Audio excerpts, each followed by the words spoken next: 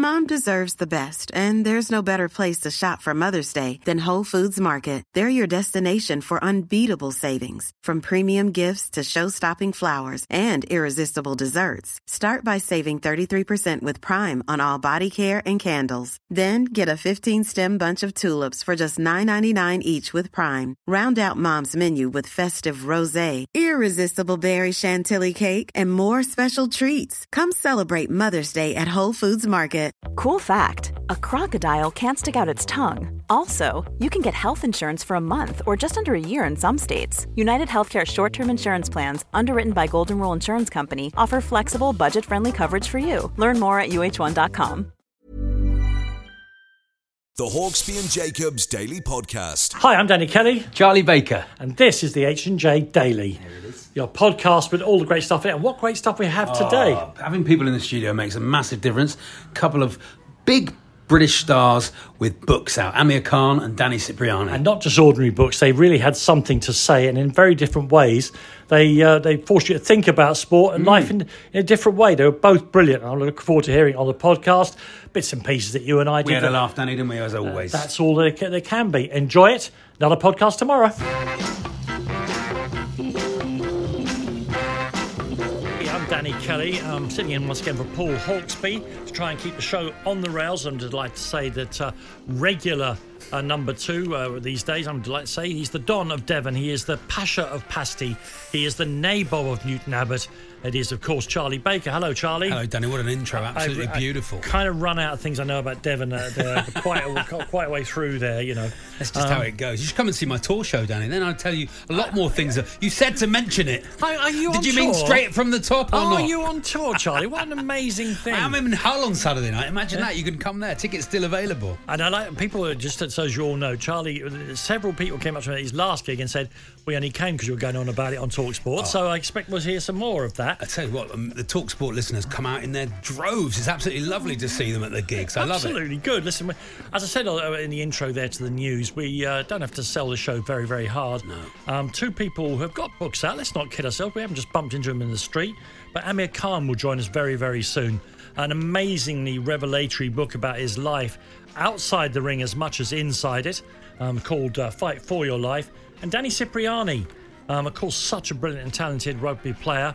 20 England caps. Does that really reflect his talent? I'm not sure it does. Danny's got a book called Who Am I?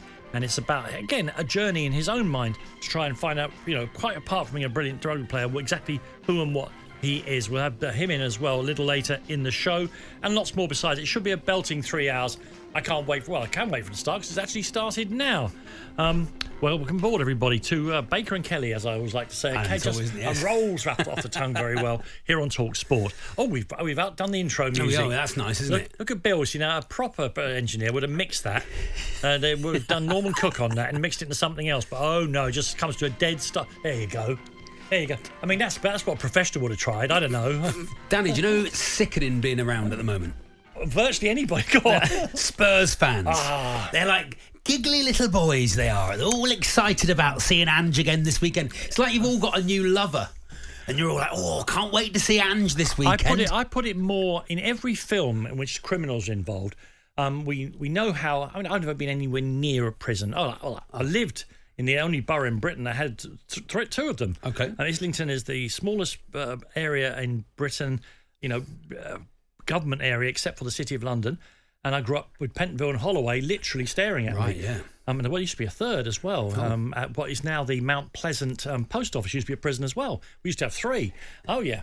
But you know that moment where the crook gets out of prison, whether it's a comedy, whether it's a real drama, they have the big gates with a little gate in it. I love a big gate with a little gate in it. Little door, and that often has a grill in it as well, so you can see out, and they let you out a little door. It's like being that if you're a Spurs fan. Yeah. You come out of 3 years of incarceration in the dankest cell with an old geezer who lets off a lot of noxious gases. A lot of gases you don't need, and suddenly the sunlight hits you on the face, and you raise your neck back and you raise your face towards the sun, and there it is, a football team trying to win the matches in which it's playing, and you, with your £90 a pop ticket, can see them actually trying to win the matches. Yeah. On the other hand, Charlie, for those Spurs fans who are getting too excited, am I right in thinking that we were top this stage last year under Conte and the year before that under Nuno? So let's not get too carried away. But it is different. It's all different. It is different. We can lose matches now because we've tried to win them. Losing matches when you don't try and win them is a thankless task. Yeah. And you're right, we probably are insufferable. Yeah, it's awful. But we have suffered. I don't mind saying that we have suffered. He sort of let you off a bit with it, you know. You Thank you. You have had a bit of a And also, problem. you know, we're not going to win the title or anything. Exactly. So, You're not going to win the title. You're not going to win anything. It's still going to be another 5 years with nothing. Well, we'll see about that. Didn't a Spurs fan win MasterChef this year? I think he did. Does that count? I think they did, yeah. You'll never sing that. Is that how it goes? Now, you've got an important family birthday to tell me about. Do you know what? It's my nan's 99th birthday today. Amazing. Nanny, as I know it. I've always called her Nanny. My nanny's 99. But you don't want her, as a working class lad, to be confused that you actually had a nanny. I was talking to you earlier on air. It's difficult to say nanny because people think you have a nanny or a goat. A nanny. Yes, yeah, exactly. Or a goat. Because I am from Devon, yeah. But yeah, so my nan is 99 today. What a thing. What's she called? What's her name? She's called Anne. Yeah. Anne Knott. Bless her. There we are. I've probably told everyone my passwords for many things. There are 3 numbers on the back of the card, all that coming up. I'm nearly finished the process of removing Harry Kane from all my passwords. It's been a long process, trust me. And you think I'm joking. I am not. I do that. But the trouble is I can't spell Son Heung-min's name. What about if you use a 5 as one of the G's? No one's going to think that Oliver Skip as my password, are they? Let's be honest. She's 99 today, and I tell you what, I presume she's not listening, but congratulations. An incredible amazing. Woman. Yeah. Ran a guest house in Torquay, which is a hard thing to do. What else would she be doing in Torquay? Exactly. Yeah. Guest house. I completely think it's why she's why I got into comedy, because she used to get sticking up a poster of the Crankies or whatever. She'd get free tickets, and then we'd get the free tickets, and we'd go. You know, so really nice. But the most competitive person you have met in your whole life. Okay. Brilliant at cards. That would not give you an inch as a child. She would, if whatever you were playing, be it Snap, she taught us whist at a very early age. Well, I'm pleased to hear this, because we're often presented with an image that women of a certain age were sort of kowtowed and submissive and all the rest of it. And certainly the laws of the country weren't helping them. But when I think about the sort of women of the generation before me, I also have a similar thing. I'm not sure they were very much put upon, you know. No. I've got to be honest. Now, you tell me as well, and this is really unusual, given that she is nearly 100 years of age, which is fantastic. And again, the idea of women taking part in sport is a relatively modern thing. You know, we all know about Nettie Honeyball and all the rest of Victorian women playing football, but they were Betty oddities. Snowball. They were outliers, weren't they? Yeah. But your grandmother... Big hockey player. Nanny was a big hockey player growing up in Bude as a kid. She used to surf as well, you know. So it's so good if you ask her about it. I don't know if it's maybe not, but a couple of years ago, if you'd ask her about it, you'd get all these stories about game and tennis she'd played and surfing and all those things, and you go, it's great when you actually ask an older person about something specific in their life, because you get the stories. So I wanted today sporting nans. Did you or sporting grandparents? I know this sporting grandparents. I know this show revels in the long shot, but this really is. But good. No. I think we'll get stories of sporting achievements that people's grandparents did. And if you happen to have a picture of either of your grandparents in sports kit, we would love. How can we get those? Just tweet them. Put them on Twitter. Tweet TSH&J. TSH&J. Let me just write that down for. TSH&J on Twitter. I'd love to see some pictures of. I mean, of course, some people listening, their grandparents were around the 1980s. Yeah, let's be honest. Yeah, you know, and they'll be. My God, you know, here is Teddy Sheringham. Yeah, of course. Yeah, but we'd love to hear. It is a long shot, but I would love to hear about. You can just text us. You know the number 81089. You can get in touch with us on Twitter at TalkSport or at TSH&J, and anything to do with grandparents at that time. I don't know whether Bill's got. Have you got this piece of commentary lined up, Bill? Oh yeah, we got that. Because nice. Oh no, we haven't. We'll get that for later on. We will, because we were talking about old sport then, and I was really racking my brains to think of, because of course Charlie is a massive Torquay fan. Yeah. If anybody had played for both Spurs and Torquay, and then of course it came obvious to me back in the day. In the 1970s, Spurs bought a centre forward off Torquay called Colin Lee. And if I remember rightly, Colin Lee, Spurs had been relegated. They were having their one season second division. and they had Ian Moores, another guy, I think they brought him from Stoke, and they beat Bristol. Yeah. I want to say City. It could be Rovers. Check 9-1. They don't mind if you mix them up. On the first, I know you don't. On the first, Bobby Gould does. On the first home game of the new season, I think they won 9-1 Spurs. I remember, youthful me thinking, this second division is going to be all right, isn't it? This is going to be perfect. Yeah. And Colin got 4 on his debut for Spurs, and Lee got 3. Ian Moore's got 3. But we'll play some commentary from an even older game between Torquay and Spurs later on as a tribute to Charlie and to our missing colleague, the Hawksby, who's not here with us. Yeah. Your Nan, 99. Yeah. That means genetically you're set up for a long run then. Well, you'd hope, wouldn't you? Yeah. Who knows? We can all get... looking at you now. I can step out of the studio and get knocked over like anyone else, Danny, but you'd hope, you'd hope it was there. So Sporting Torquay United in the National League South will not make my life any longer, I tell you that. Because even when we're 3-0 up, it is no fun. Well, I happen to know, incidentally, the guy who produced yesterday, John, who's the regular producer, yes, got the lovely Jamie and controls. John's taking the break. Big Torquay fan. He's such a liar. Why? I was sitting there and we were talking about the start of the season, and I said, "How are Torquay doing?" Yeah. Obviously, I can't be bothered with things happening in the 6th level of English football. You know that. And he said, "We're top of the table." And then I get the other Torquay fan that I know, and you know 2 of them. We're third. You're not top at all. We're third. We're 1 point back. Bath City. This is the level we've dropped to. Bath City. Local derby. They're all local derbies. It's the Pasty League. Oh, yeah. And it's all Western Supermare. It's Bath. It's Truro. The way that our producer is telling me to break here, you'd think he wasn't interested in what's going on in the 6th level of English football in the West Country People only. need to know. The Hawksby and Jacobs Daily Podcast. Yeah, we didn't think we would get many texts about sporting grandmothers and grandfathers because it is Charlie's Nan's 99th birthday today. Yeah. We have, but I don't think we should. I think we should save them because we will. We're at the time because our special guest is one of 2 today. Is in the studio with us, and one of the great boxers that Britain has produced in the last 20 years. He's got a new book out. The autobiography is called Amir Khan: Fight for Your Life, and Amir Khan is here with us. Thank you very much for coming in. Thank you for having me, guys. Hey, welcome. First thing and foremost to say about this is that it's not a normal sports autobiography, in that, you might go to it expecting, and then I fought him, and then I fought him, and then I fought Terence Crawford, and then I came back, and I beat him, and Kell Brook, and all the rest of it. It's much more than that. It's very personal. Yeah. It's very, very open and honest. Some of it's pretty raw. Why did you decide to write this kind of book, Amir?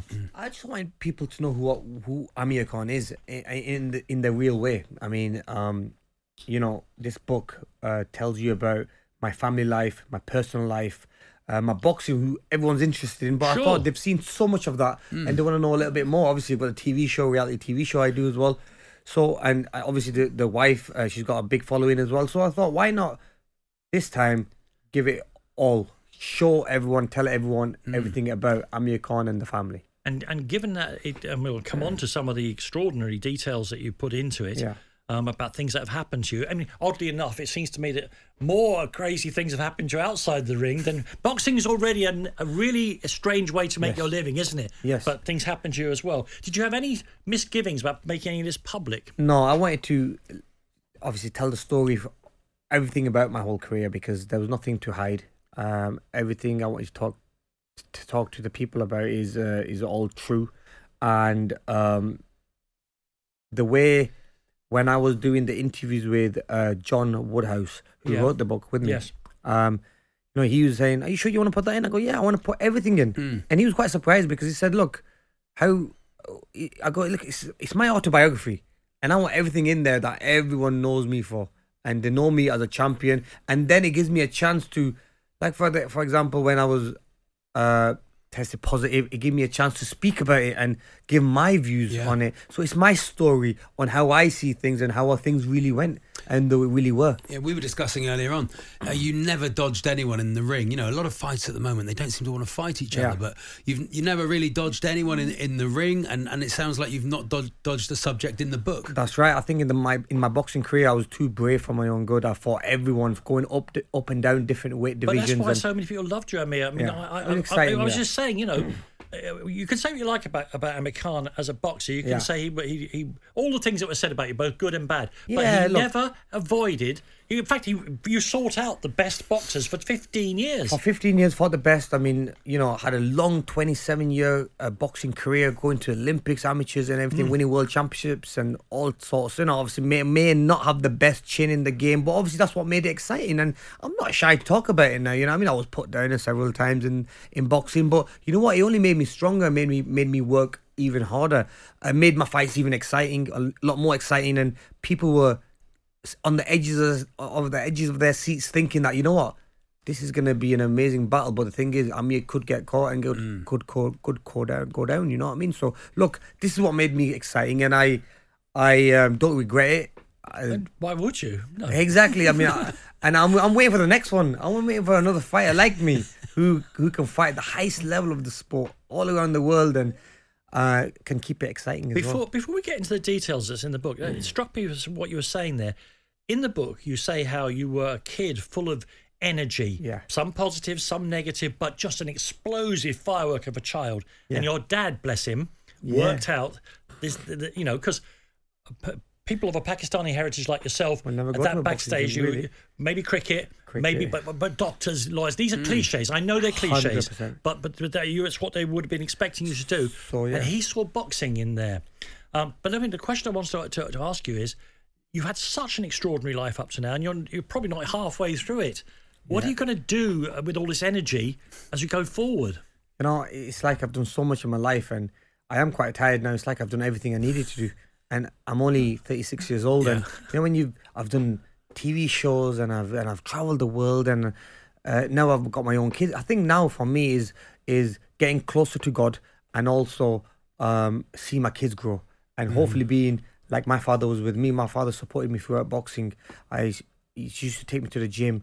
And without him supporting me the way he did, I don't think I'll be in this position. So maybe this is now he's my role model, where I have to be that role model to my son. Yeah. I have to take him to places, be there for him, and support him, and not only to my son but to my girls as well. Look, and like you mentioned about the Pakistani other families that normally want their kids to be businessmen or in jobs, you know, jobs, it's a generalisation, but you can see where it comes from. But you know, with my dad, I was very surprised that he let me do that, because I had so much energy, and he knew that he has to burn that energy somewhere. So what he did was he took me to the boxing club, just burn that energy. But I ended up loving it so much. I ended up staying there and using it as a tool of being disciplined and doing it as a job as well. And you've enjoyed the life it has given you. We see Conor Benn, we see Chris Eubank Jr. You know, would you recommend your kids go into boxing?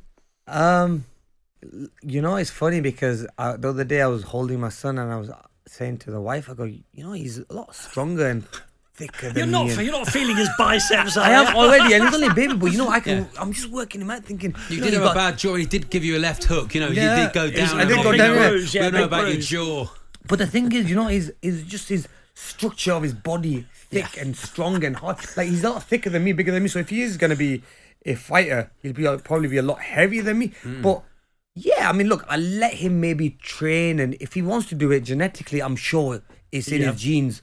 He'll maybe want to try it out, and if he's good, I will have to support him. But I'd rather him not go into boxing, because I know how much of a brutal sport it is. It's murder, isn't it? I mean, sorry, that's a really bad word to choose. It's a really brutal way to make a living, you know. And I mean, you've been at it, as you say, most of your life. You've come out of it. You look very healthy. You're not mashed up or anything. No. But you're lucky because you were so very good lucky. I'm very lucky where I came out financially securing myself and still being able to speak well and not slurring, because that can happen in boxing with the punches you're taking day and day. You can see it. And got myself into other things, for example, like television and stuff like that. So boxing's been good for me, and I've been very smart when to walk away from it. Look, in the last fight against Kell Brook, it wasn't my best performance, but still, I'm not blaming that something was wrong. I just don't have it in me. I didn't have it in me in that fight. There's a picture of the fight in the in the book, and it says, you say, I had only one thought as I walked into the auditorium before the Kell Brook fight: I don't want to be here. And it says in capital letters. What do you mean by that? So I remember looking at the clock before leaving the changing rooms, training camp had gone really well. I felt so good, so sharp. Week of the fight, it's like I hit a wall. Honestly, it's like I hit a wall, all the hype and stuff. And I remember in the change rooms, I was warming up, and when you just feel like, it's like I'm forcing myself to throw punches, forcing myself to get into that rhythm. I didn't really get into rhythm.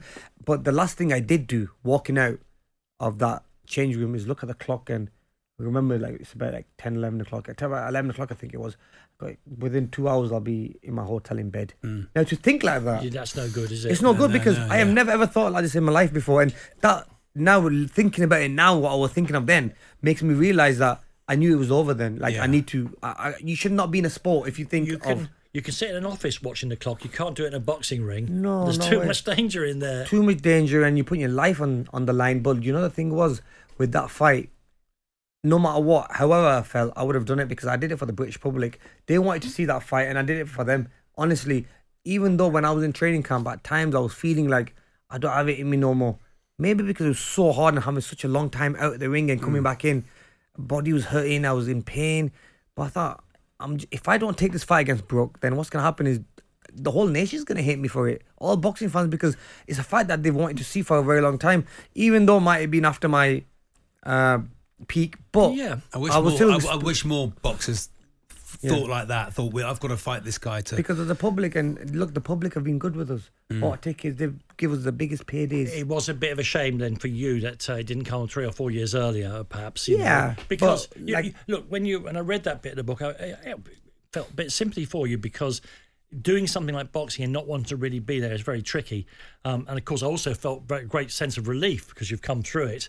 All right, you lost the fight, but people lose fights. That's the way of it. It's life. You win some, you lose some, and I just and when I didn't feel the way I felt, and it's like the love of it, when I honestly made that decision in that changing room that I'm never gonna put on the gloves again, and that's me. We'll get on to more of the things that are in the book. As I say, there's a whole series of, I guess you'd call them revelations, but things we couldn't possibly have known about Amir Khan. We need to get some news and take a quick break. When we come back, we'll get more from the great man himself. The Hawksbee and Jacobs Daily Podcast.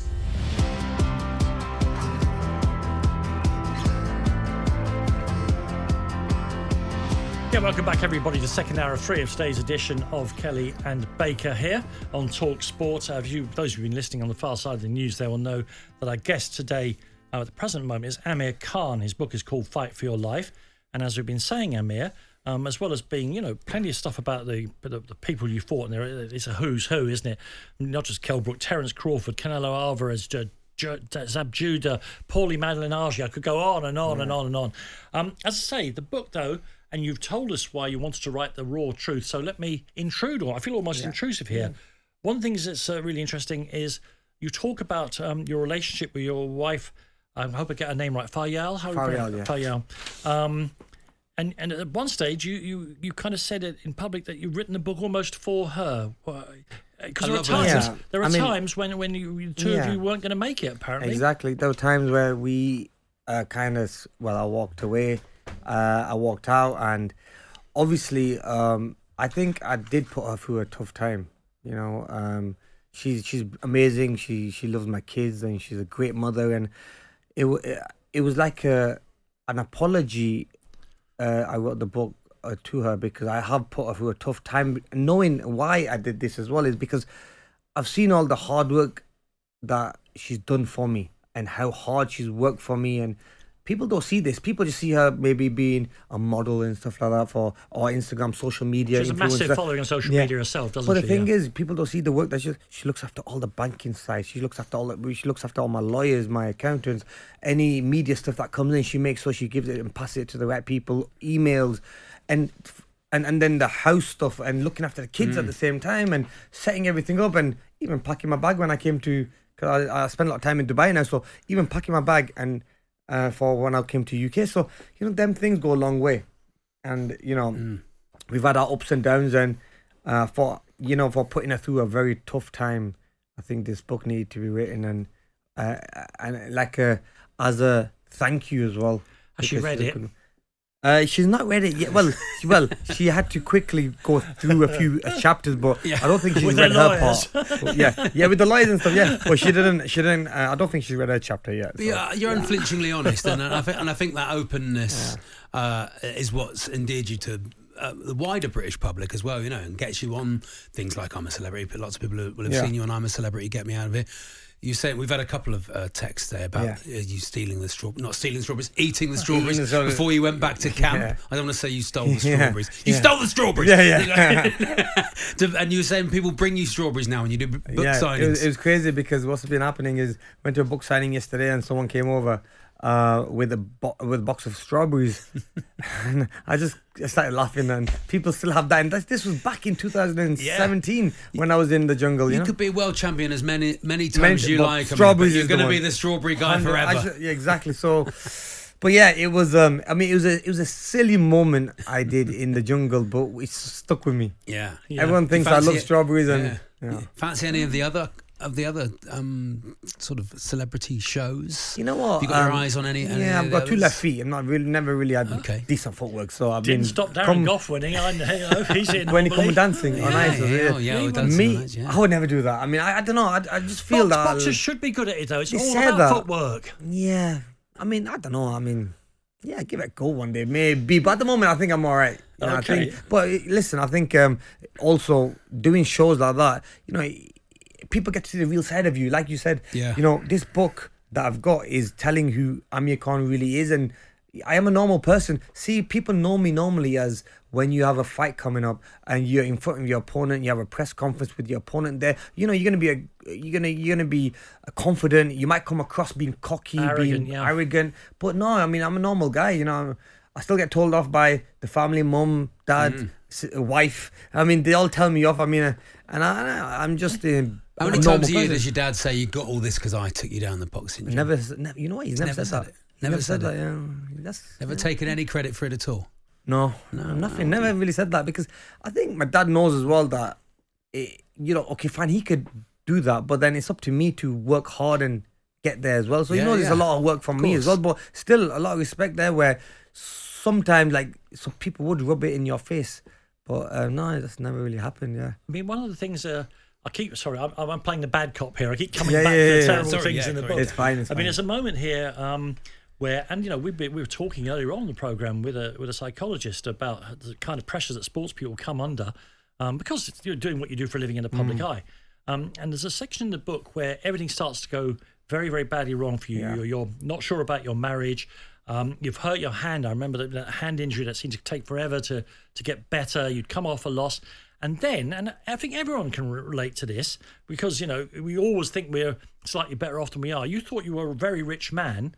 And I don't know how it came about, but it turns out at that time you had virtually no money. Yeah. And first of all, what happened to your money? And then you actually used the word depression here. It affected you so badly. Definitely. Look, I went through a low point in my life, and I was in a very dark place. Obviously, I had a big fallout with my family. Then I had a fallout with my wife. Ended up leaving her. Had this wedding hall that I was building, which then I find out I've spent about 12 million quid on it already when it really should have cost me 4 million quid. Then I find out my accounts, I've not got the money that I think I should have in there. The amount of money that that should be in there, it's not there. And then the only way I know how to make money is by fighting. My hands are not working.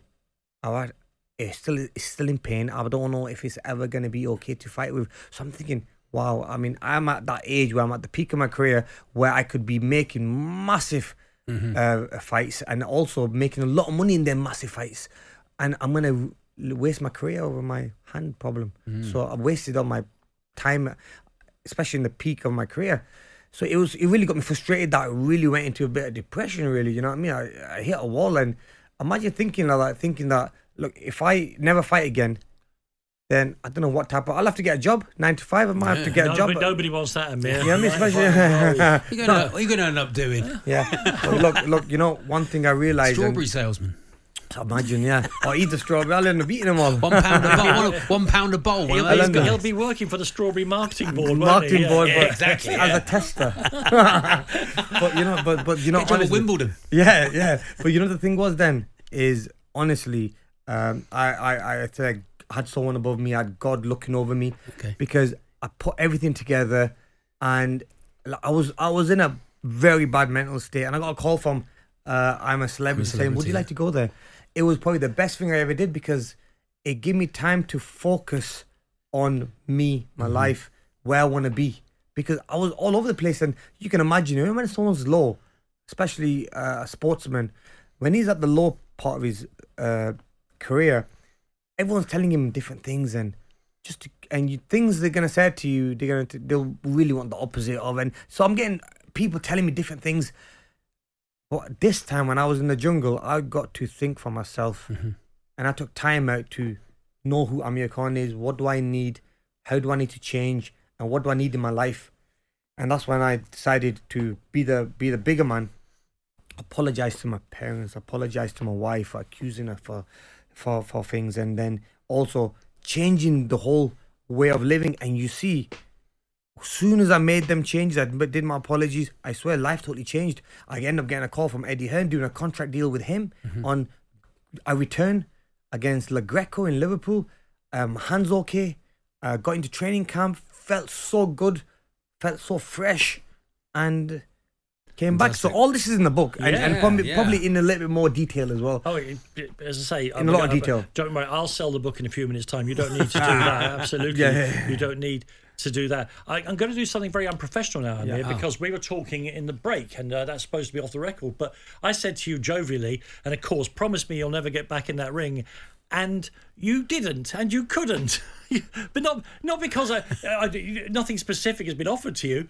But you had that look in your eye that boxers they love it. It's like an addiction, man. The thing is about boxing is, look, my last fight I didn't feel the best, and now having 2 years at the ring, and it's not because you need the money or it's the fame.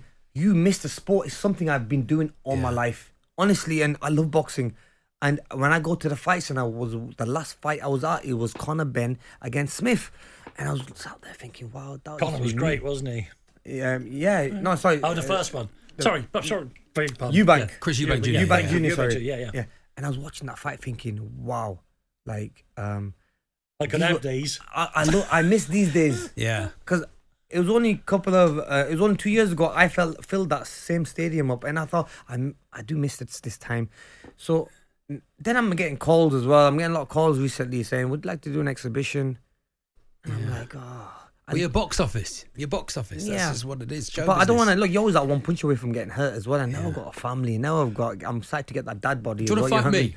I don't mind doing something with you. You know what I mean? You take it easy on me, I'm not though. a boxer. I'm not in any way a boxer. But Spencer Oliver did train you in the corner a while back. I will fight you for 2 million quid. Oh, okay, if you give me you're 2 million yourself. quid. See, some fighters used to do this. They used to overpress He's themselves to overselling get away. himself there. So you're overselling yourself to trying to say, okay. I don't really want to fight you, but I'll fight you. And then you've got to go on.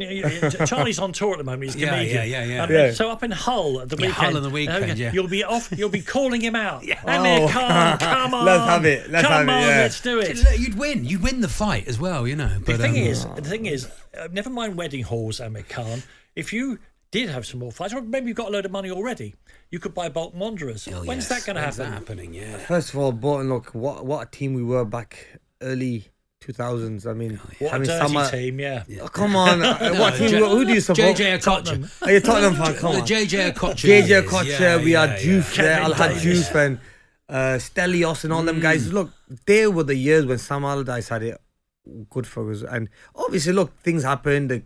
The club ran out of a lot of money, and then sponsors started leaving, and now if you go to the Bolton Wanderers football games, it's not as busy as they used to be, and it's a shame because you've got one of the nicest stadiums in the country. But you could buy it now for the price of 2 punnets of strawberries. Oh, you know what? He's going to do it. I can tell he's going to do it. No, one thing in life I knew, because of the wedding hall. This is going back to that again. It's got that much promotion, the wedding hall. I'm so sorry, but think of that as a defeat. That's how you come back from the defeat. And I've come back from it now, and now it's on a rise now. But anyway, what's happened now is Because I don't know nothing about football, like going into the wedding hall Like all business. owners of going football into clubs, you know nothing about football. Yeah. You're perfectly suited for it. I am not going to put my money into something I don't understand or know about. And that's right. the best success You I've should ever have had called the book from York Hall and to the best wedding advice. hall. I know. From York Hall to the wedding hall would have been amazing. What a great... Well, listen. that wedding hall. That wedding hall. The book has obviously been meant to be some kind of catharsis for you. Let me ask you a really profound question, if I may be so bold Yes. about myself. Are you happy, Amir? I'm very happy. Do I look happy? Yeah, Yeah, you do, you actually. do. Yeah, Yes. you really do. Yeah, I feel happy. But the last few times I've seen you on television after the fights and things like that, you don't always look entirely happy. Yeah. Of course, I'm not No, a I'm boxer. I happy, don't- honestly. But are you happy, yeah? Yeah, no, I'm happy, Things and are coming out. things have come together really well. And also, I might look tired because You man, don't, you I tell you one don't. thing: for this book promotion, the sleeps I'm only like 3-4 hours sleep, and they're dragging me I'll tell you out what, everywhere. look at- So I'll tell you that's- what, Yeah, So, I'll tell you what, you want to look boxers don't like that. They like about Hey, 15 yeah. hours a day. Look, don't I'm they? working very hard. Look after your kids on your own for a couple of weeks. That'll get you back in the ring. Yeah, I can't do that. I can't Listen, do that. everybody. The book is called Amir Khan: Fight for Your Life. It's on one of the major publishers. I'll get the name for you in a second. Penguin. It's from Random House. So it couldn't be any bigger publishing. I absolutely tore through it. It's because. Of course, I was interested in what you thought about Terence Crawford and all the rest of it. But the other stuff, we haven't even got half here. We haven't talked about the threats from Al Qaeda. We haven't thought about the all home sorts. invasion, all those things. The book is absolutely full of things, and I cannot recommend it to you enough. And I can also say how grateful we are, indeed honoured, to have had Amir Khan with us for last Thank you hour. for having me, Thank guys. you Thank very, you very very much. much. Great to see you, indeed. Amir. Amir Thank you Khan, so much. everybody. The Hawksby and Jacobs Daily Podcast. Hey, I'm Ryan Reynolds. At Mint Mobile, we like to do the opposite of what Big Wireless does. They charge you a lot, we charge you a little. So naturally, when they announced they'd be raising their prices due to inflation, we decided to deflate our prices due to not hating you. That's right. We're cutting the price of Mint Unlimited from $30 a month to just $15 a month. Give it a try at mintmobile.com/switch. $45 up front for 3 months plus taxes and fees. Promo rate for new customers for limited time. Unlimited more than 40 gigabytes per month. Slows full terms at mintmobile.com. Planning for your next trip? Elevate your travel style with Quince. Quince has all the jet-setting essentials you'll want for your next getaway, like European linen, premium luggage options, buttery soft Italian leather bags, and so much more. And is all priced at 50 to 80% less than similar brands. Plus, Quince only works with factories that use safe and ethical manufacturing practices. Pack your bags with high-quality essentials you'll be wearing for vacations to come with Quince. Go to quince.com/pack for free shipping and 365-day returns. When you're ready to pop the question, the last thing you want to do is second-guess the ring. At BlueNile.com, you can design a one-of-a-kind ring with the ease and convenience of shopping online. Choose your diamond and setting. When you find the one, you'll get it delivered right to your door. Go to BlueNile.com and use promo code LISTEN to get $50 off your purchase of $500 or more. That's code LISTEN at BlueNile.com for $50 off your purchase. BlueNile.com, code LISTEN. The Hawksby and Jacobs Daily Podcast. At the start of the show, you announced that your nan, Anne. Did you, Anne Knott. Knott. Is that her surname? That's her surname, How many Knott. T's? Two Two T's. T's, yeah. Two Anne T's, Knott, yeah. Like the former England wicketkeeper. My granddad used to have on his golf bag Certainly. He called himself Certainly Not. It was good fun, isn't very it? good, Nice, yeah. good fun joke. So I can see where you get the funny bone from. Okay. And we asked stories, please, about your sporting grandparents. Now, I must admit, I had very little hope for this, but it's not gone as bad as I feared. Not gone as bad. High praise indeed. A few have come in. People always doubt my methods, but stories normally come in. There we are. We'll start with a little short one. My grandfather-in-law is the famous Barry Webb that played for Leatherhead Football Club back in 65 to 75 and is still the leading scorer of penalties even to this day. So there we are. That's So nice, isn't it? I'm thinking, I can't get the dates right. Leatherhead used to get to the third round of the FA Cup back in those days. Okay. They had a guy called Kelly up front, no relation. And I wonder whether he might have been in that team. I wonder. We'll look it up later. We'll look Barry Webb up, for Leatherhead a bit later on. We'll get his goals the record CV, to be the somewhere. CV, yeah. This is a nice one. I have the opposite of sporting grandparents. Loving this. My granddad was a miserable git. I think I can say git. You can. I've said it now. He lived on the Isle of Wight, and sometimes my parents would palm me and my sisters off for 6 weeks in the summer holidays. He hated all sports. I'm loving this guy. So far, I'm team granddad so so far. Apart from cricket.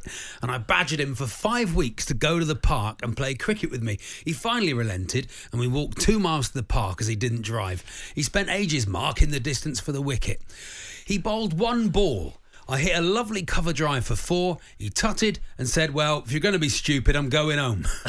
And he walked straight home without me. That's Joel in Birmingham. Lovely Absolutely Joel. lovely. Before we go, I mean, there are more. Yes. The cricket has reminded me, every time I see Andy... The other Andy. Yeah, Andy Jacobs. Jacobs in here. It's right. I'm always reminded in my head about that mad game of cricket that we televised over 3 hours here on Talk Sport. We occasionally play out Andy's terrible over where he got hit for, I think, 48 from 6 balls, wasn't it? Something like that. And it makes me laugh every time because the whole thing was absolutely bonkers. I couldn't see Richmond, in Richmond Park. We were in a lovely pub. I couldn't see the cricket going on, so I was having it relayed to me by people on very poor microphones. Meanwhile, Monty Panesar, who was at, I think he won't mind me saying, one of his more exuberant moments in his life, was running around the pub, behaving very weirdly as well. The whole thing was absolutely mad. The other day, somebody has changed the avatar on this group. You were there as well. I was there. I see you in full cricket rights. I played. Forgive me. I took 2 wickets that day. I mean, I remember the Ashes and I remember England win the World Cup. You playing in that game, I've got no recollection of. I took 2 wickets. Someone edged it. Ian Danter caught it. Ian Danter's left hand, which I thought was a good name for a band, if I'm honest. Dance, it says on the radio. Exactly. Oh, you were lovely, there? Lovely. Okay, good. And Clive Allen was there, of course. Clive Allen was playing wicket keeper.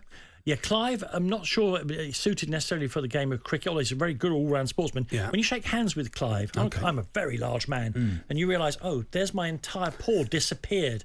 And you forget that footballers are physically they're gifted. Big guys, they're big guys. I also must tell people, for those who don't know, during the break there, we were all having a pitch take with Amir Khan. We're all very excited fanboys. And Charlie thought it'd be funny to square up to him the way you do. Amir made 1/10 of one boxing move, and Charlie ran away in the corner and curled up like a child. I folded, is what I did. I just absolutely folded. There are deck chairs on Torquay Beach. We were down a lot slower than that. How did he do it? He just moved like sideways and did something, and my whole body just sort of collapsed in on itself. I was 8 feet away. I could hear your heart thumping in your chest. I was about 4 stone lighter when he left. I cut weight. I made weight. I don't think he's going to fight you. I know you offered him out. I've offered him a fight if he wants, £2 million. That's my purse price. What else have you got? And I hope everybody, miserable grandparents is a whole other. We'll take those. Yeah, it's a whole other. We'll take your miserable grandparent stories all day at 8, 10, 89. Lovely. I asked my Finnish granddad. He's not finished. He's 26. What is it? He's from Scandinavia. We all know that one. I asked my Finnish granddad what exercise he did when he was younger. He casually replied, the usual, cross-country skiing and shooting bears. That's George in London. Now, we should make the point, no bears were hurt in the right typing of that text. We want to make that clear to you out there before we get cancelled. The Finnish people are great, of course, because they have a vast country, very few of them, and so they all do really mad things like long-distance running, cross-country skiing. Their skills in these sorts of things. And, of course, I don't want to get too topical about it.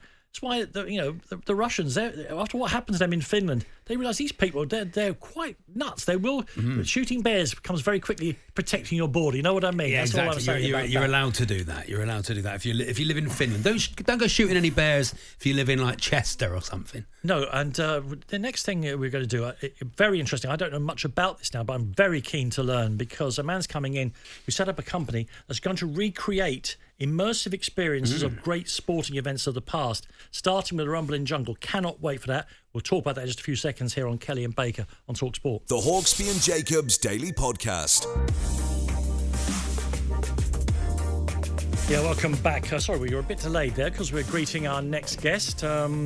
Actually, I worked with him one show and one show only. I think he might have given me You've worked with everyone, Danny. You've worked with everyone. He has been, in my opinion, one of the most talented rugby players England has had access to over the past 15 or so years. I would say that his record of international caps might not back that up, but that is all the subject of his new book. Who Am I? Is Danny Cipriani's new book. As we build up to, we're in the middle of the Rugby Union World Cup now. It's called Who Am I? And welcome aboard, Danny. It's great to see you, man. Again. Thank you for having me. Thank you for having me. Thank you very much indeed. We've just been talking to Amir Khan about his new book, and he made it. He decided to write a book that is searingly honest. At times, you feel you're intruding into things in his book because he needed to apologise to his wife for various things that happened. What was your motivation for writing a book that, again, let's be honest, it's not really just about your rugby career by a long chalk. What made you decide to write a story about your life rather than just about rugby? Because I think doing a book just about rugby kind of explains it. People that have followed my career and have been there, in terms of the people that really watch rugby a lot, because I know there's fans that just kind of watch internationals and read the snippets, but the ones that have followed my career, the people I've played with, they understand what my career on the field's been like. But in terms of where I had to get to and the resilience I had throughout my career to keep continuing to play, for me was the far bigger story, but also for me the bigger achievement, because ultimately playing rugby and doing what I did on the field, it felt easy, it felt enjoyable, it is where I felt safe, and it's where I enjoyed, having an amazing career and getting to the point I am at in life now. But then discussing the inner workings of my chaotic mind and everything that sort of people read about in the media, it gave me the license to really show what I was feeling and what I was going through, and in doing so, hopefully, shining a light upon the media in how they behave and the nature of it, to create narratives and characters to sell papers. Because ultimately, at one point when I was getting external validation, that was really wearing on me internally. And then once I've done the work internally and keep going along the line that I'm able now to reflect in those moments with a loving eye and a lightness, but I want to reflect in an honest manner so they see what their behaviour is, because they not only affect the individuals involved, but they keep a sort of grey cloud over our nation, because all we read about is a judgmental, contradicting, angry, fear-based media, and we don't really see anything uplifting and positive, hence why people are happy to troll on the internet. They're the original trolls. So you've gone straight in then to I was hoping to work up to this gently, since we're a media company who owns this radio station. Yeah, no, I've got no ill feeling towards them. Well, one of the central things in the book is, I don't know whether it's held back your rugby career, but it had an effect on your life, is your relationship with the press. Now, there was a time, of course, you're a handsome chap and you're very successful. And if you asked people to say, give me 3 words about Danny Cipriani, say famous, just say famous and all the rest of it. And we assumed you were very happy. But of course, that's always the surface problem, isn't it? You look very good on the back page celebrating your latest try. Meanwhile, paparazzi are parked outside your front door. How much of an effect did it have on you personally?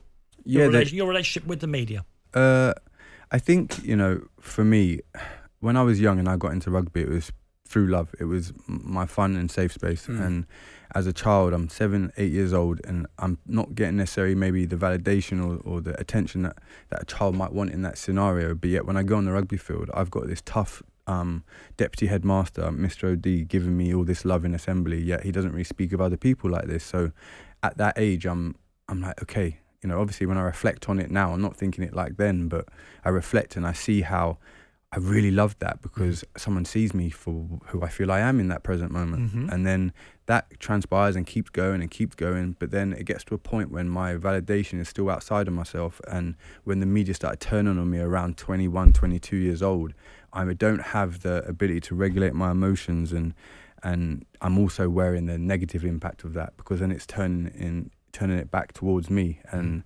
that's that whole journey and the circle of things that come up throughout your life and my experiences throughout my childhood that would then come out later on throughout the media. And again, there's no blame, there's no finger pointing.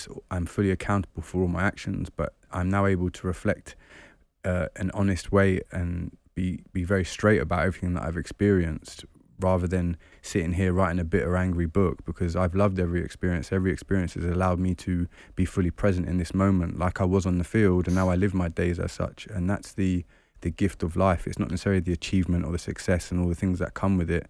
And writing a book and sharing that story, it takes you on that journey. Can I ask you a question, a very serious question, because of the language you're using? Have you had therapy and counselling? No, I had therapy for a short period when I was 22. But what happens is now... Where have you learned this language of validation, seeing things through the eyes of love and all the rest of it? Well, there's always been a deep... when there's a direct correlation to people that are successful, that it comes from some form of pain. And you going through that journey, it doesn't always necessarily look like a joyous occasion, because the lengths you've got to go to be seen, to be heard, are all the things that you put your talent into. And that was, for me, sport. So along the way, I'm recognizing that I'm not feeling as good as I want to be. So I start leaning into things like pleasurable moments that are distracting my mind in those moments when I'm away from the field, you know, through substance, through frequenting females and things that were available to me, but never through a negative or an angry eye. It was always me searching and trying to get some form of feeling. But throughout my time, I've had so many amazing people that I've come across, from Steve Black, my mentor at 24, and Laird Hamilton, Kevin Lidlow, my physio, that, you know, have always seen me for me, and going deep into this journey that I've been on to find peace and have like the most blissful days. It's taken a lot of experiences for me to look at them in a different eye and not feel the weight of what it used to be and how it used to make me feel, because you can move past the feeling and the emotion and the thoughts, and you can continually stay in a state of meditation or peace or bliss. And that's how I live my days now, and I feel very grateful because each experience that you read about had led me to this day.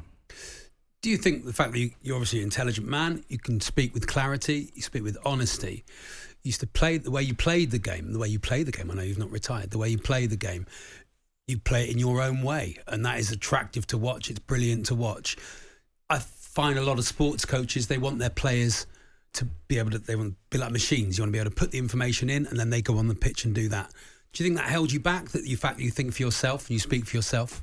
I don't think it's held me back because of the way I feel in my current day now. Like, maybe in terms of achieving success in a material way, of caps or playing for England, or it could do to a certain degree, but only being true to myself is the only answer I can give, because along that I faced all those difficulties that came out throughout my adult life, because my upbringing, I grew up fairly alone and had to start making decisions from a young age fairly by myself. So that's why when I got on the field, decision making in a chaotic environment, I played slow. I slowed everything down. I was calm. It was easy for me to do that. That's why I played the game in a different manner from what people would say and how they observed me.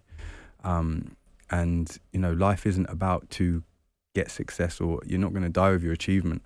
But in terms of where I was as a child, or even when I met you, Danny, and we had interviews back in the day, I wasn't able to articulate or put across my thoughts or feelings. Like the fact you said I was intelligent then, I would never thought of myself as that as a kid. Like, I don't even think of myself as that now. I don't know anything apart from being present and being able to be here and give whatever energy state I'm in and talk as such.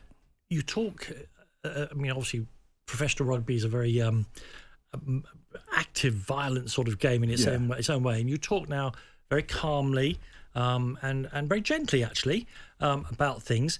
So when you look back 10 years and you see the way you were being portrayed, or maybe the way you are, I don't know, as a kind of bad boy playboy of English sport, do you recognise yourself at all in those images in the newspapers or on the TV? Yeah, definitely recognise myself, because I can't run from those moments. I can't avoid it. You can't avoid anything in life, otherwise it'll keep rearing its head at some point. So I recognise it, and part of a lot of my work for now is like the forgiveness of that and how that made me feel as well, because I'm behaving in ways, having good times on the outside. It looks like I'm having great times, which I had a lot of fun too. I'm not going to lie, but I was extremely professional across my career. But there was moments and snippets away from the field that were highlighted and written about, which gave people a different perception. But you know, when you read the book, you see how I went so far into my career and I gave it everything I had, and I went to organisations and I made teams play in a more enlightening, exciting way at Sale and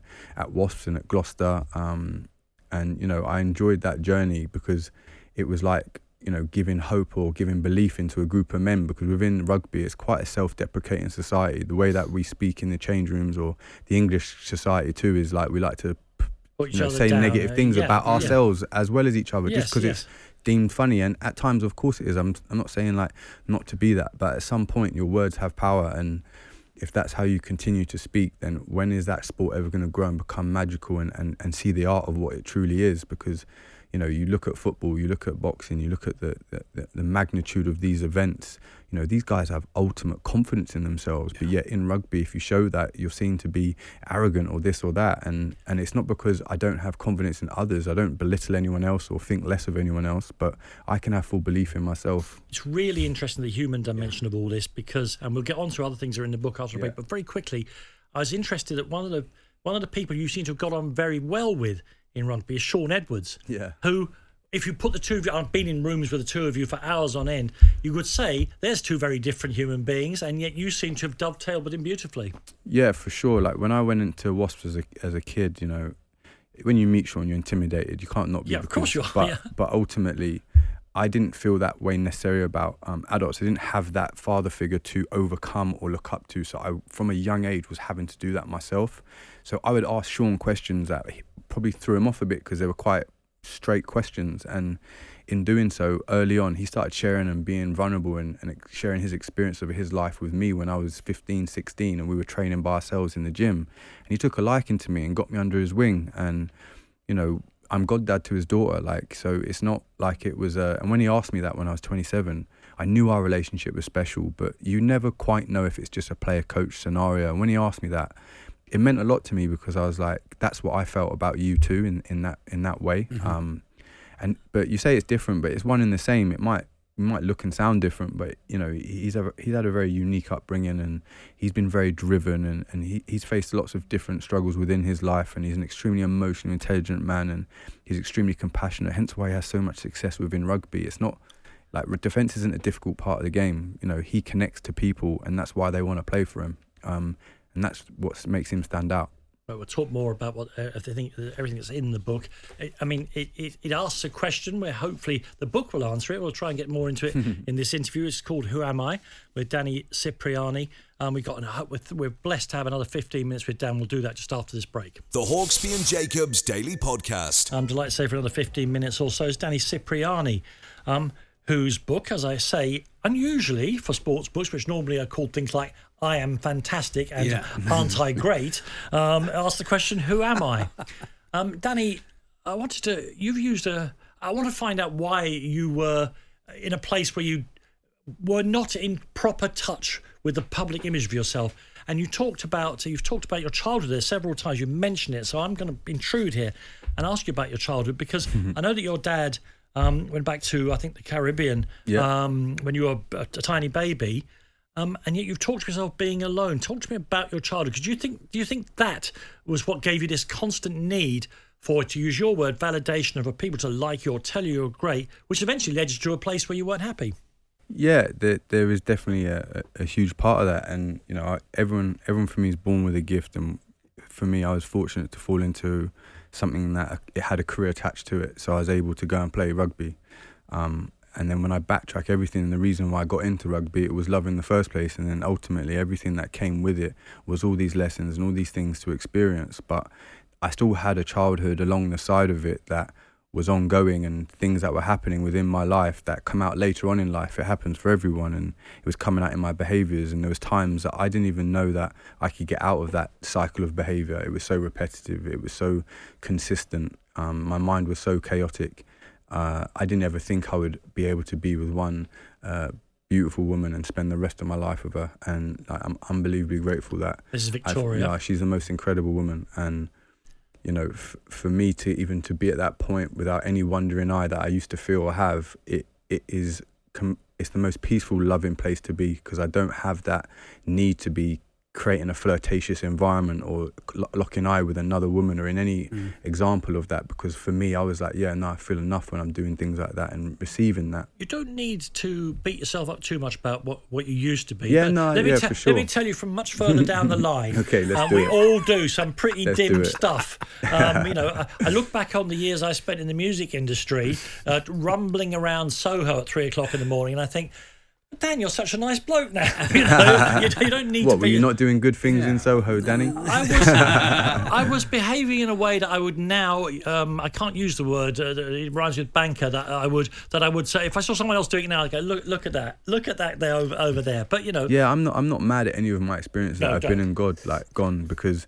ultimately everything leads you into a point. Like we're in a society where everything is put down your throat to become something, work hard, achieve. But, you know, humans have been here for a lot longer than that. So I don't think those are the values that necessarily are the most highest and attainable ones for the most peaceful life. Let's get to the crux of this now. Let's do it. Because I'm a sports radio station. Yes, Dan. The way you're talking, the things you're saying, and the way you are appear on the surface to me to be exact opposites contradictions to the way professional rugby union works. I mean, we see them talking about the group and the work ethic and the need to overpower people, and you know, even the documentaries, they can't hide it. The level of, I mean, I just don't think it sounds like you would fit in modern rugby union. But I may have that so wrong, because you've said you've inspired teams. Do you know what? There's loads of people I've played with that get on extremely well with, like, within the environments. But for me, within the sport of rugby, it lacks a certain amount of vulnerability, because to go and create magic and to go and do things that are unexpected, you have to be vulnerable to do it. If you feel like you have the answer, if you feel like you have to be tough and strong and work hard, and that's your route of going and that's your focus, you're going to miss out on the magic of what could be. You look at footballers and the way they play the game and the high skill efforts that they have and the emotional intelligence that those guys have, and the relationship they have with their coaches when they bond and they hug after games. You don't see that within rugby. It's a relatively new thing in soccer as well. It is, yeah. But then you also see, when you see the best of the best type coaches, your Steve Kerrs, your Phil Jacksons, your Pep Guardiolas, the relationship Pep would have with his players, that takes a certain character, a certain type of man who has done a lot of self-assessment, reflection on himself, and he doesn't lead with fear. I suppose the old school tough nut rugby union people would say it's all very well talking like that, Danny, about, say, football players. They haven't got Etzavets running at them. You look at the two most physically demanding sports in UFC and boxing, the whole show and the build-up for it is all macho ego talk, let's sell this fight. But they're training day in, day out the art of boxing. You have to stay relaxed in your shoulders. You have to stay relaxed in the cage. You have to stay relaxed when someone's attacking you in that way. And then that's when you can pick your shots and fight. They're not actually thinking, I want to kill you in this moment, because then all that does is build tension, build stress, build extra weight on your shoulders in that current moment. I'm getting less and less comfortable with the way boxers talk to each other. I'm going to take your head off and all the rest of it. Yeah, they do it to create that fanfare and that noise. Sure, they do. But if they don't, if the bout is interesting enough, they don't. I don't like it myself. Agreed. We're in an era of attention, so you have the loudest voice with the most crazy thing that you said, then you're going to receive, either hate or love or whatever it might be. But for me, the way that I want to lead, hits and downloads, all that stuff, if that's what people are going for, and that's just not what my life has been about. Even though people have written a lot about me, and from the outside there's snippets and there's lots of people assuming and judging in certain ways, and I understand that they're looking at a very small part of my life, but I also was trying to figure out who I was along the way of this whole journey, because my route into this world was slightly different,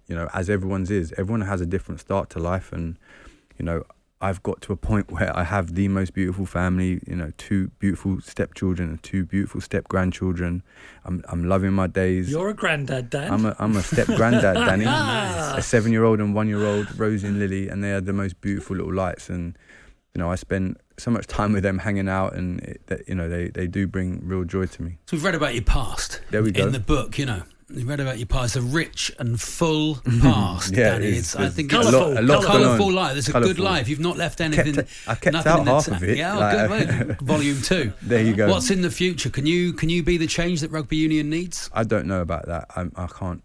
But all I know is when I go back, when my ego was attached to what I was doing and I was trying to achieve and succeed, and I wasn't getting what I was getting, and I was feeling less of, and I was getting Player of the Year and I didn't get selected for the World Cup, or I was pushing the boundary and I wasn't getting what I felt I deserved or wanted, and it really put me on some soul searching. And then I get to this point I'm at now, and I reflect all the way back, and love was the driving force that we're all born with inside of us, but our experiences take us away from it.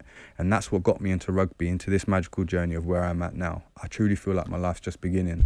I don't know which way that's going to go. I don't know how it's going to look, but I'm going to continue to commit to this energy state for the rest of my life, because all I know in these last 6 months, 12 months, 18 months, I've been enjoying my days in a way which I have no control over. I'm experiencing things on a day-to-day basis that really, fill my heart with joy and love. So whether it be speaking to, I get so many beautiful messages from other athletes and struggles that they've gone through, and I happily share and speak to them through my experience, because I've been through the whole mill of it. So I like to do that, you know, with some young footballers or rugby players in that light, coaching within rugby or any environment. That I don't know how it's going to look, because I know we're also in a bit of a spiritual warfare in this country where everyone's minds are quite chaotic and they're focused on the current dopamine hits and what's in front of them and how do I find this and that, because we're all driven in this society of what's going on. And I think through COVID, you know, through falling in love and me having a bit of time out to really like look at myself has allowed me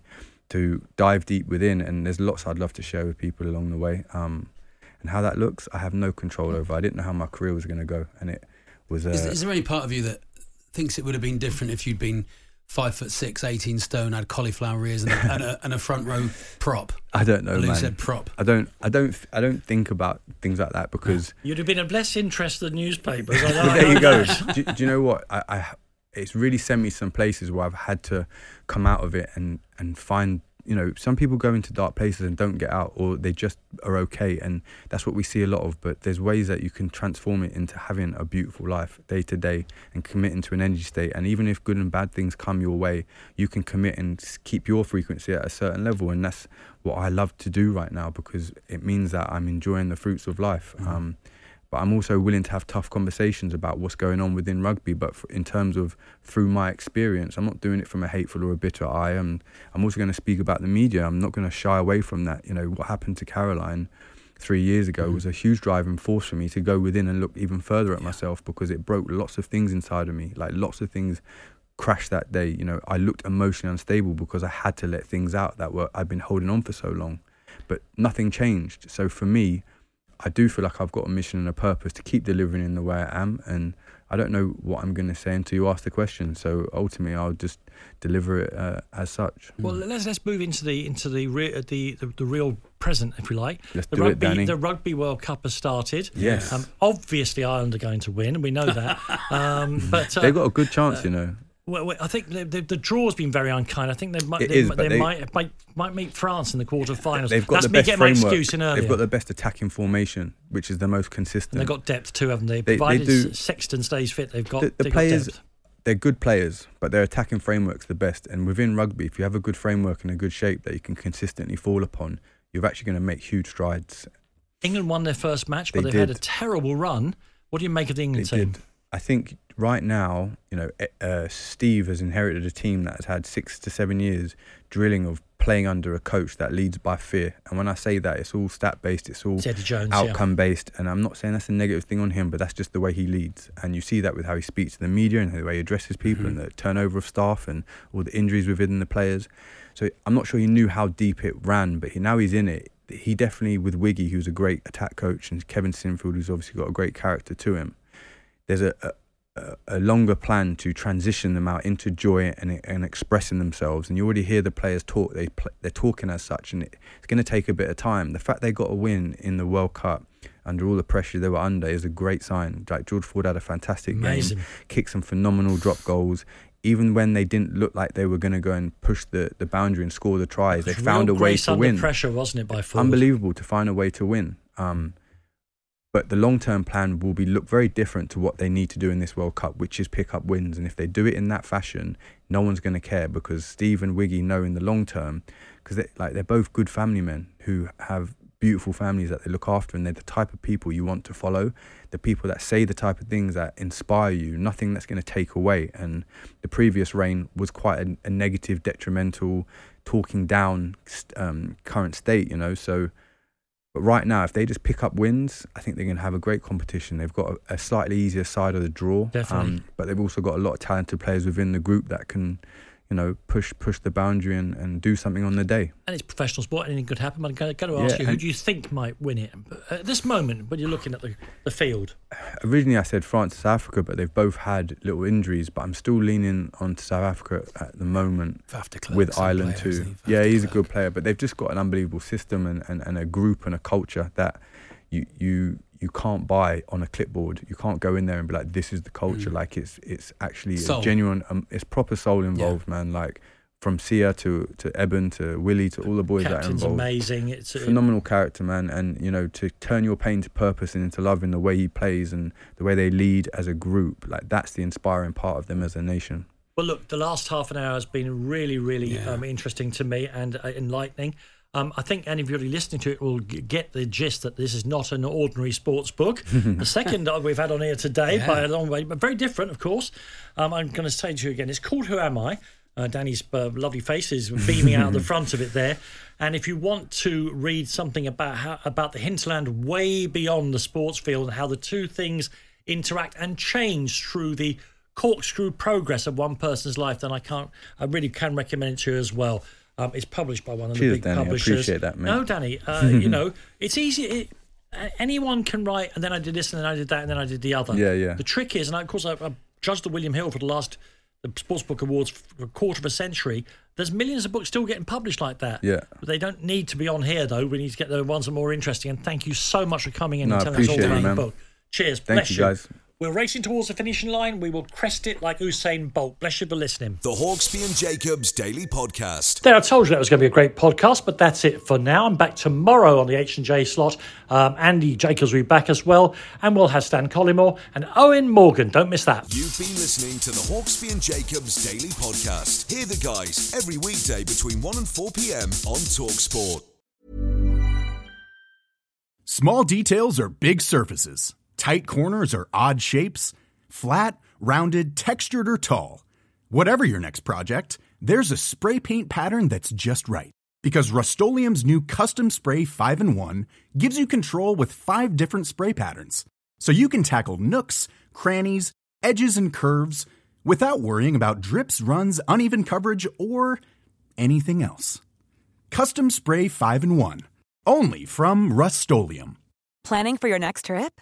Elevate your travel style with Quince. Quince has all the jet-setting essentials you'll want for your next getaway, like European linen, premium luggage options, buttery soft Italian leather bags, and so much more. And is all priced at 50 to 80% less than similar brands.